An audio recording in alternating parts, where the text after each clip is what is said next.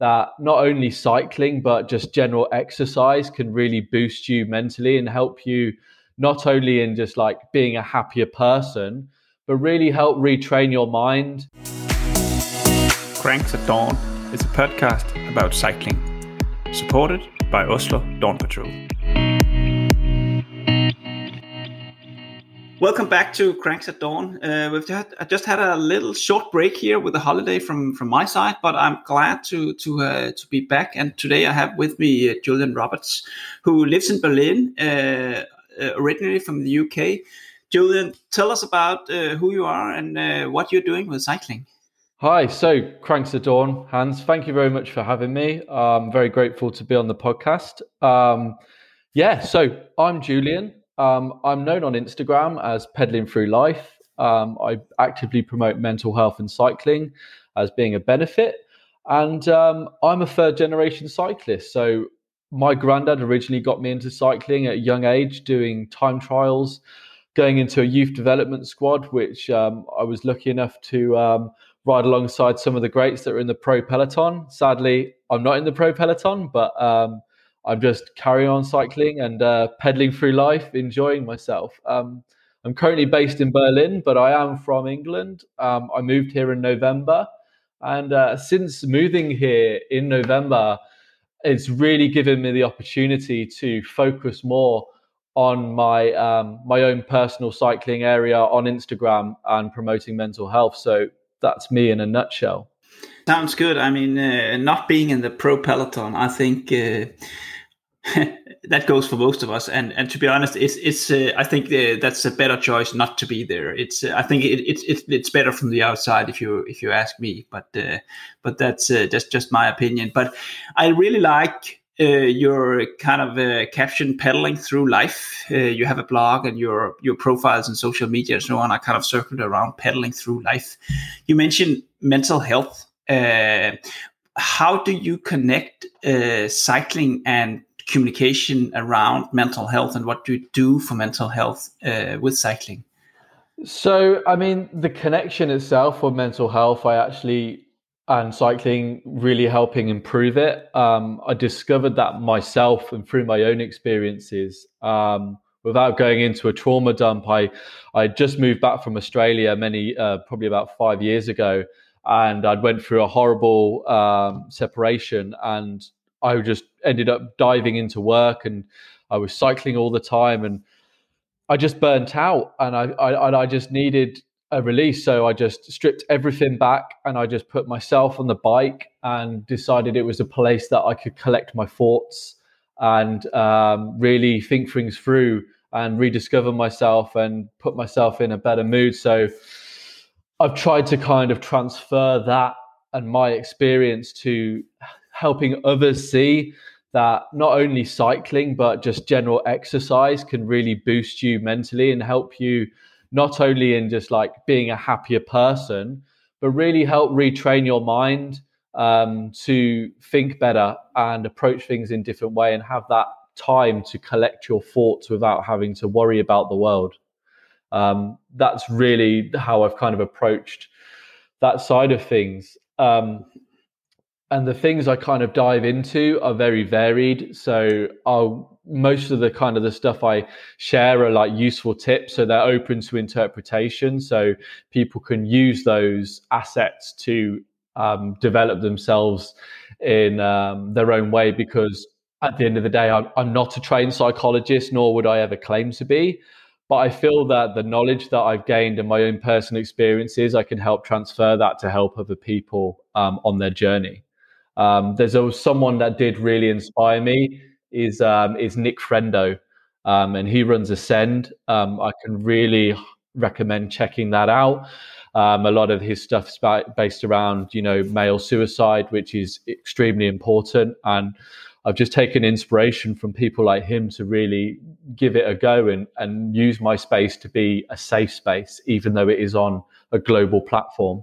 Mm-mm. It's interesting. Nick Friendo, I've actually had Nick Friendo as a guest on this podcast as well earlier on, and it's exactly what you say. The focus that he brings on mental health is magnificent. One of the things that he mentioned and that I can relate to myself, and I wonder if you've experienced the same, is this thing that especially for men and males, it can be a little bit difficult, to sit down and talk and say, okay, how are you? Not just how are you, but how are you really doing? And that often becomes easier when you're actually riding with a friend side by side, chatting away. It's easier to have those conversations when you don't sit in front of each other, looking into each other's eyes. Is that something that you experience as well? Yeah, I always feel like I can be a much more open person and I can receive stuff a lot better when I'm not in a closed environment where it's just like, say, me and another person sitting in front. You don't feel that pressure, and you also don't feel like you're trapped. You're free when you're on a bike, to move away from that and come back into it, as they could say. Yeah, I really think that, like you said, that space can really help people to open up. I've had conversations on the bike with people that have gone very deep, and it's helped me along the way and helped them. Like you said, asking someone if they're okay as a male, there's always been this stereotype, hasn't there, about we're meant to be strong and we're not meant to share our feelings, but I think over the last few years, it's the dawn of change, and people are starting to really realize that it's okay to not be okay, especially as a male, and kind of face up to what they used to not be able to. Exactly. I think this those stereotypes can be difficult to break through and basically get rid of. I think I totally agree with that. So pedaling through life, as I said, I like that. I like that caption because for me it's like, okay, you go through life on your bike with your bike, circle around. You have your life circled around cycling. One of the instances where you and I have connected before is actually on the media called Clubhouse, where you had some talks with people, where you invited people to discuss, and one of the things that we discussed there was diversity and inclusion within cycling, both in cycling communities and with brands as such. I know you work quite a bit with different kinds of brands. Is that diversity and inclusion? Is that something you actively work with brands as well? Yeah. So we done some few talks through another medium which we called Bring Your Own Coffee, which it kind of started as just a place where we would all go on Zwift and ride together. It would be a morning ride, and everyone could chat and just be themselves. There was no pressure. You didn't have to chat, but it was just a ride during the pandemic. So people didn't have to ride alone, because riding alone can be, it can have its pros and also have its cons. But yeah, we did those chats on diversities with brands, and it really, really moved things forward. We had brands approach us, big brands, saying, we'd love to get involved more in these talks because, diversity is important to us, and we don't necessarily know what to do because what's going on in the world, and we're not best equipped, so we'd rather ask everyone else. So I think we provided a lot of valuable information there, and I do work with quite a few brands. I mean, I now work a lot more in the cycling industry, but I do work also in the photographic industry. But the diversity in the photographic industry is there. So it's not something I've always been worried about because there are a lot of diverse people within that industry. But cycling, I've seen it evolving over the years, and brands are starting to put more diverse people and tackle, things they wouldn't always do, like promote mental health and promote inclusion, and trans and women cycling, for example, which is still a very big area that really needs a push. But things are happening, but they're just happening slowly. And I always try and transfer that into my work the best I can. But ultimately some of the brands I work with might not be there yet. So I have to tread lightly on that. But if it's something and a message that I can incorporate, then I'm always willing to open up a talk with them to see if they do want to approach that. Sorry? No, I was just thinking these brands that want to approach you or somehow start the discussion around diversity and inclusion. And you also mentioned mental health. These more, can we say more soft issues, which are on the side of the core brand. What's your experience in what drives them towards that? Is that because people like you and me and others in your network talk about it and kind of request, set expectations? Or is it because these brands, they can see, okay, we need to go there and there's actually a financial benefit as well? What do you think actually drives this?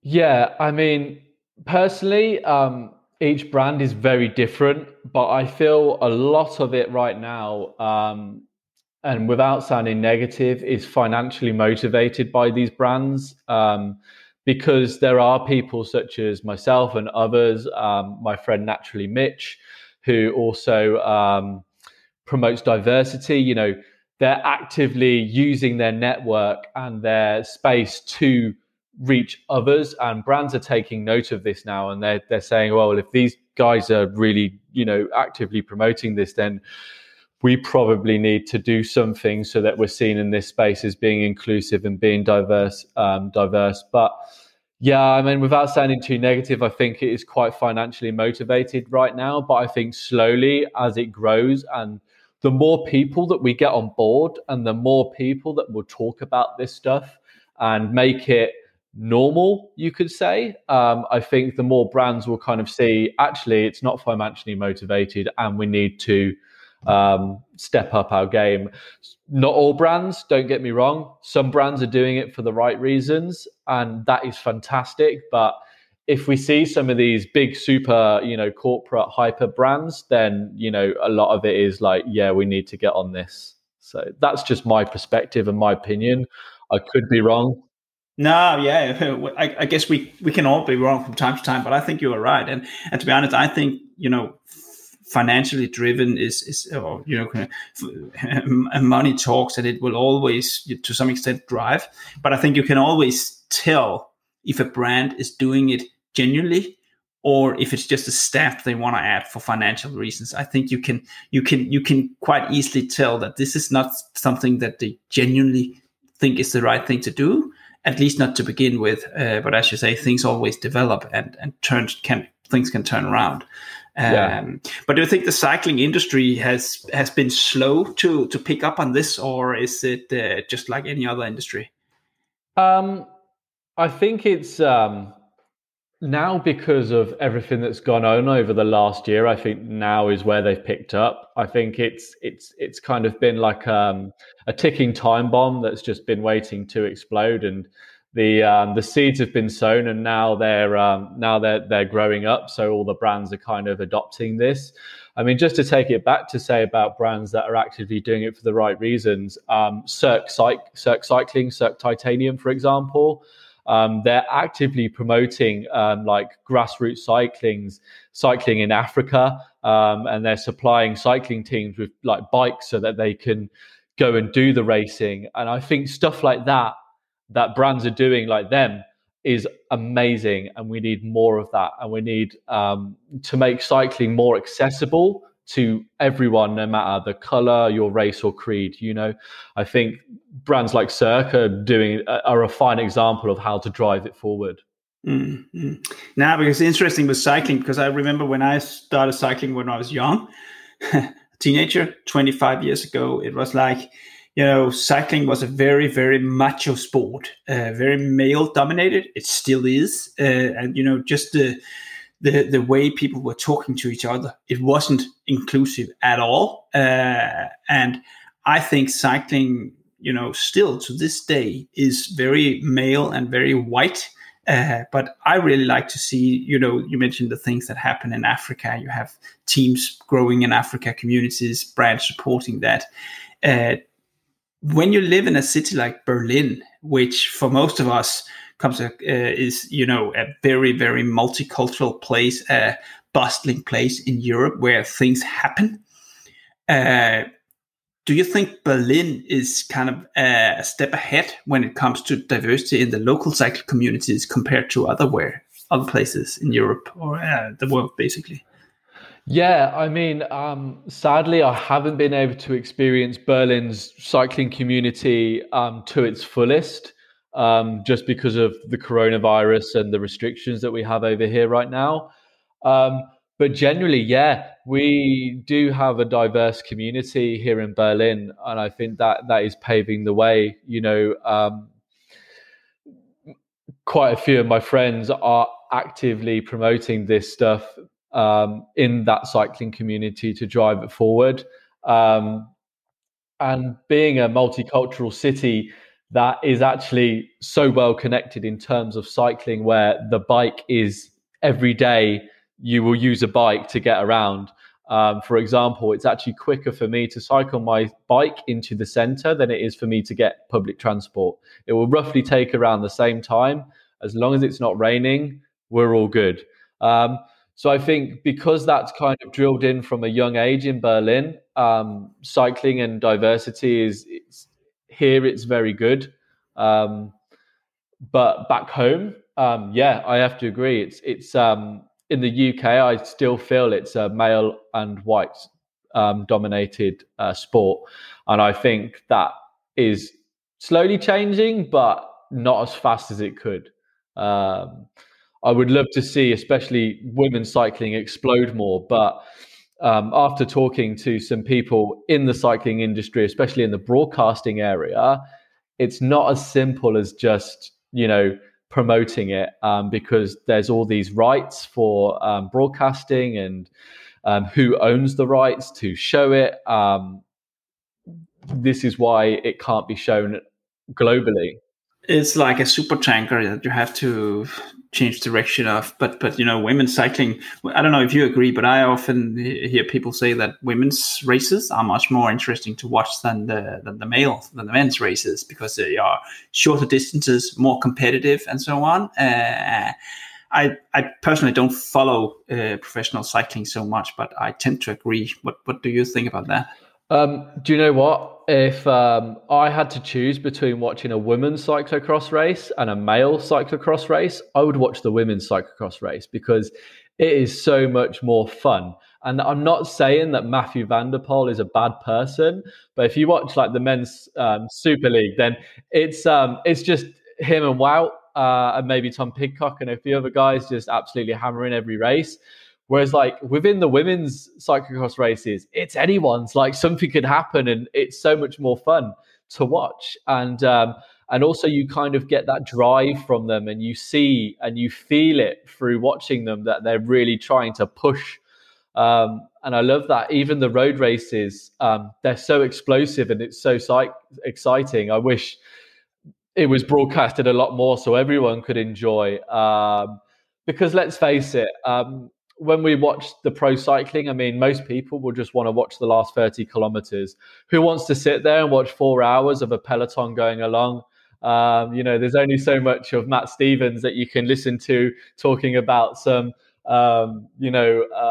ancient ruins or something of the area or some factual town fact, Agree. So, I mean, I don't know who has got the time to spend 6 hours watching a race, but no, I agree. I also would probably prefer to watch the women's races for the exact same reasons as you mentioned there, and I've heard other people say the same.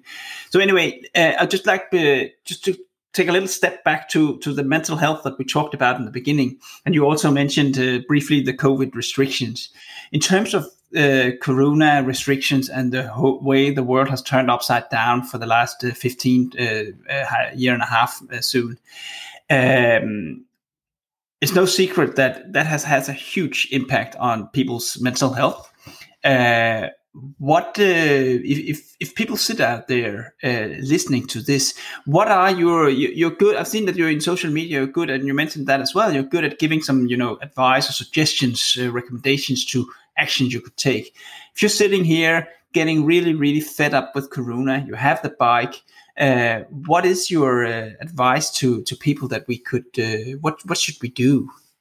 Yeah, I mean, in terms of staying sane and ensuring our mental health in these Corona times and the restrictions that are in place, I think it's just a lot of it is, it's hard to say stay connected, but staying connected is very important. It doesn't have to be physically and in person. You can stay connected through social media platforms such as Instagram, Strava. There's Zwift. I mean, say you're stuck inside, you and your buddies all have Zwift. You could easily set up a Zoom call or, a dual WhatsApp call, and you could ride your bike together and talk. And albeit virtually, you can kind of share a similar way of cycling together. Me and a few friends did that over the period. And Julian, a mutual friend of ours from Unfound, actually ran it was a Wednesday coffee run. So it'd be 12 o'clock midday on a Wednesday. Everyone would hop on Discord, and we'd all do a cycle together and just chat. And he'd have like a guest from the cycling industry. But I'm not saying everyone has to have a guest, but staying connected is the most important part of this journey through Corona. But I also think just getting out and giving yourself some space as well. Use cycling or go for a walk. Just even if it's just to go to the shop and back to get something that you probably would have got on your shop in your weekly shop, but maybe just you might need that time. So if you're low on milk, just go and get a bit of milk, walk outside, get some fresh air, and it can help clear a lot of the thoughts if you are struggling. And I think this is the hardest one for people to do. But if you are struggling, then just reach out to someone. It can be a family member. It can be a friend. 9 times out of 10, you will be really, really surprised at the response that you will get from them. I've reached out to people in my own family when I was struggling with burnout and depression. And I reached out to my father. And I remember it clear as day. I was cycling home from work, and I was so tired and thoughts were running through my head. And I pulled over on my bike on the side of the path, and I burst into tears, and I rode home crying the whole way. And I got home and my dad said, "What's wrong, son?" I said, "Dad, I just don't feel myself anymore. And I think I need some help. I'm not too sure how, but I need your help to help me figure it out." And he just said, "Let's get you some help." And the next few days later, I went to the doctors, and we moved things forward from there. So not everyone has family to reach out to, but even if you go to a friend, you'll be surprised that they might even be going through the same thing. I've spoken to people on the Clubhouse chats and just in general on Instagram where they've actually reached out to me and said, "Look, I've gone through this exact same thing. I struggled from post-traumatic stress disorder, and the stuff that you're putting out there right now is really important for people to hear, and it really paves the way for change, but albeit slowly. So thank you." And it's messages like that that really kind of gear me up to put some more advice out. And it takes a lot for someone to reach out, but if you do it, the benefits will be so fruitful for you. You'll feel a weight off your shoulders. Even if that person doesn't say anything back to you and they just listen, you'll feel that weight go off your shoulders. So just try and talk as hard as it can. Talk. Strangers are also a great avenue because there's also no judgment if you're worried about judgment. I can really recommend mental health helplines like Samaritans or Men's Suicide or Mind. Depending on where you are, there'll be a service for you, and there will be people that actively want to help you feel better. So the best advice I can give you is to say it's okay to not be okay. It's okay not to be okay. That's very true, and I think if one thing is, as you say here, reach out, talk, and so on. And for those of us who if we are, you could say, if I can say lucky, that's probably a wrong word, but if someone comes to you and to us, listen is the key word, I guess. Simply listen to people and give the advice that we can, and help wherever we can. But Julian, it's been great having you here, and thanks so much for taking the time to speak with me. It's good to hear, or that you are focused on all the good things, and I wish you all the best in the future with all your projects and everything going on. So thanks so much for coming today. Not a problem, and thank you for having me. And I really look forward to catching up with you in the next couple of days, just socially. So thank you.